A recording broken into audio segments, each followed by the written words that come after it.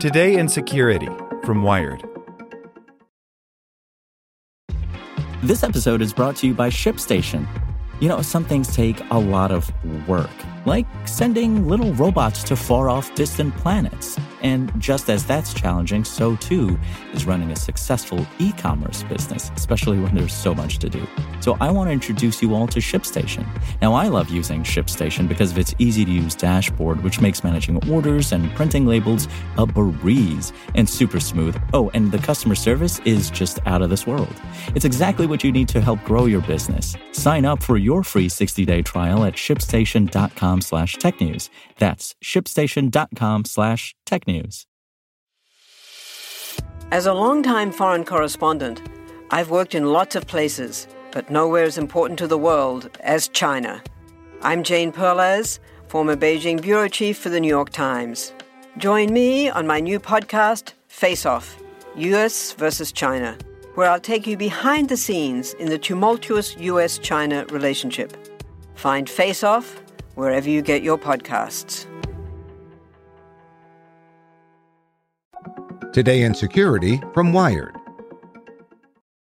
Brought to you by Quantic School of Business and Technology. Ransomware has gone corporate and gotten more cruel. The DarkSide operators are just the latest group to adopt a veneer of professionalism while at the same time escalating the consequences of their attacks. By Brian Bennett. We created DarkSide because we didn't find the perfect product for us, reads the launch announcement. Now we have it.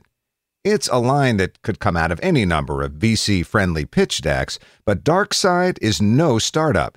It's the latest strain of ransomware built to shake down big-game targets for millions, with attacks that are couched in an uncanny air of professionalism. Guaranteed turnaround times, real-time chat support, brand awareness. As ransomware becomes big business, its purveyors have embraced the tropes of legitimate enterprises, down to corporate responsibility pledges.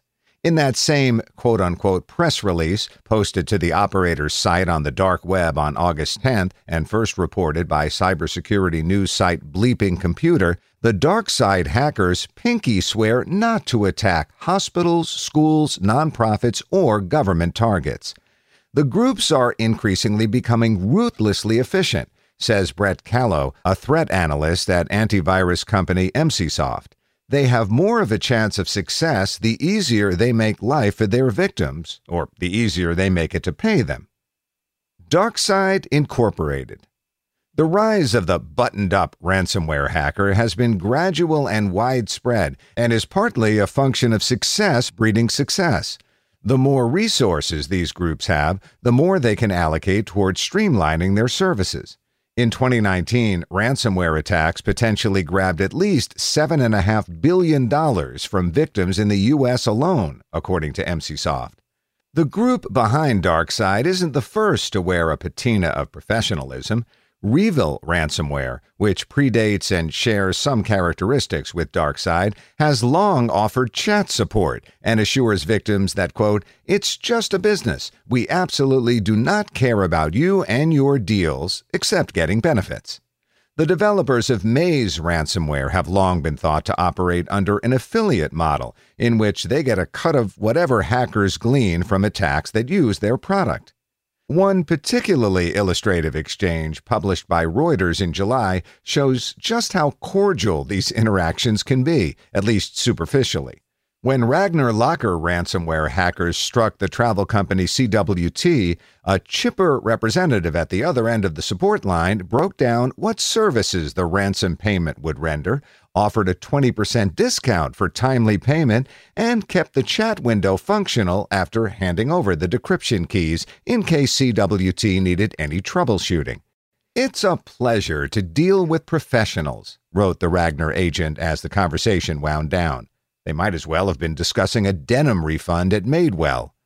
Even many of the very early ransomware operators have been sensitive to providing good customer service and responsive communication via dedicated chat systems or email, and reasonable guarantees that payment would lead to victims receiving the tools necessary to decrypt impacted files and systems, says Jeremy Kennelly, manager of analysis at Mandiant Threat Intelligence.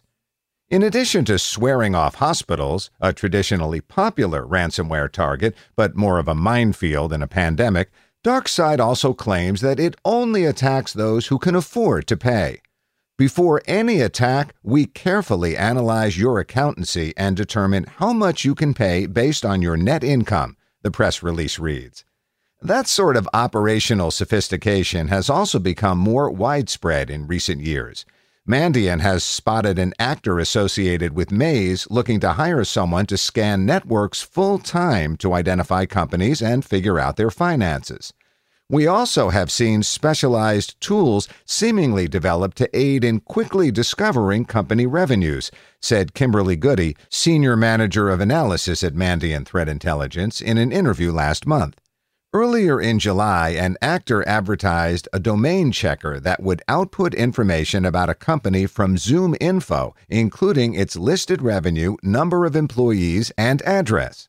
In other words, DarkSide isn't doing anything new, but it does provide a tidy distillation of how ransomware groups have adopted a slickly professional veneer. At the same time, its name hints at the increasingly retaliatory steps that those same hackers have begun to take when their victims don't pay up. Carrots and sticks.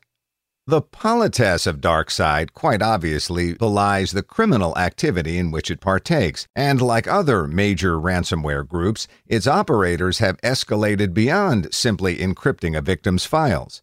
To better ensure payment, they also steal that data and hold it hostage, threatening to make it public should the target attempt to restore their systems on their own.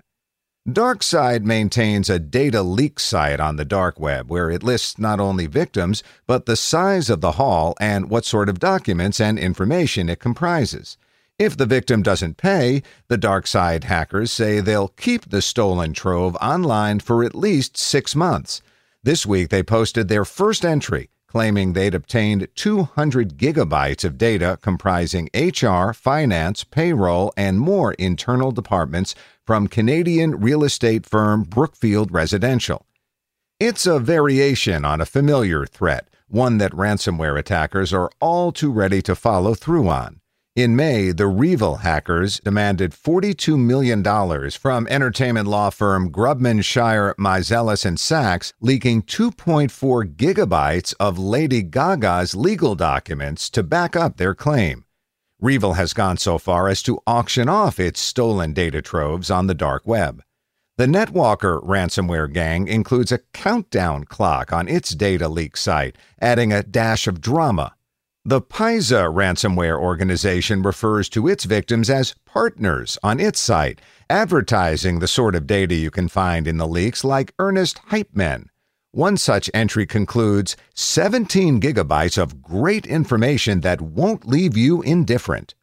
It's the carrot and the stick, says Callow, who notes that recently attackers have taken the additional step of threatening to proactively notify the media, competitors, and government regulators about sensitive data they've stolen if the victim doesn't pay promptly.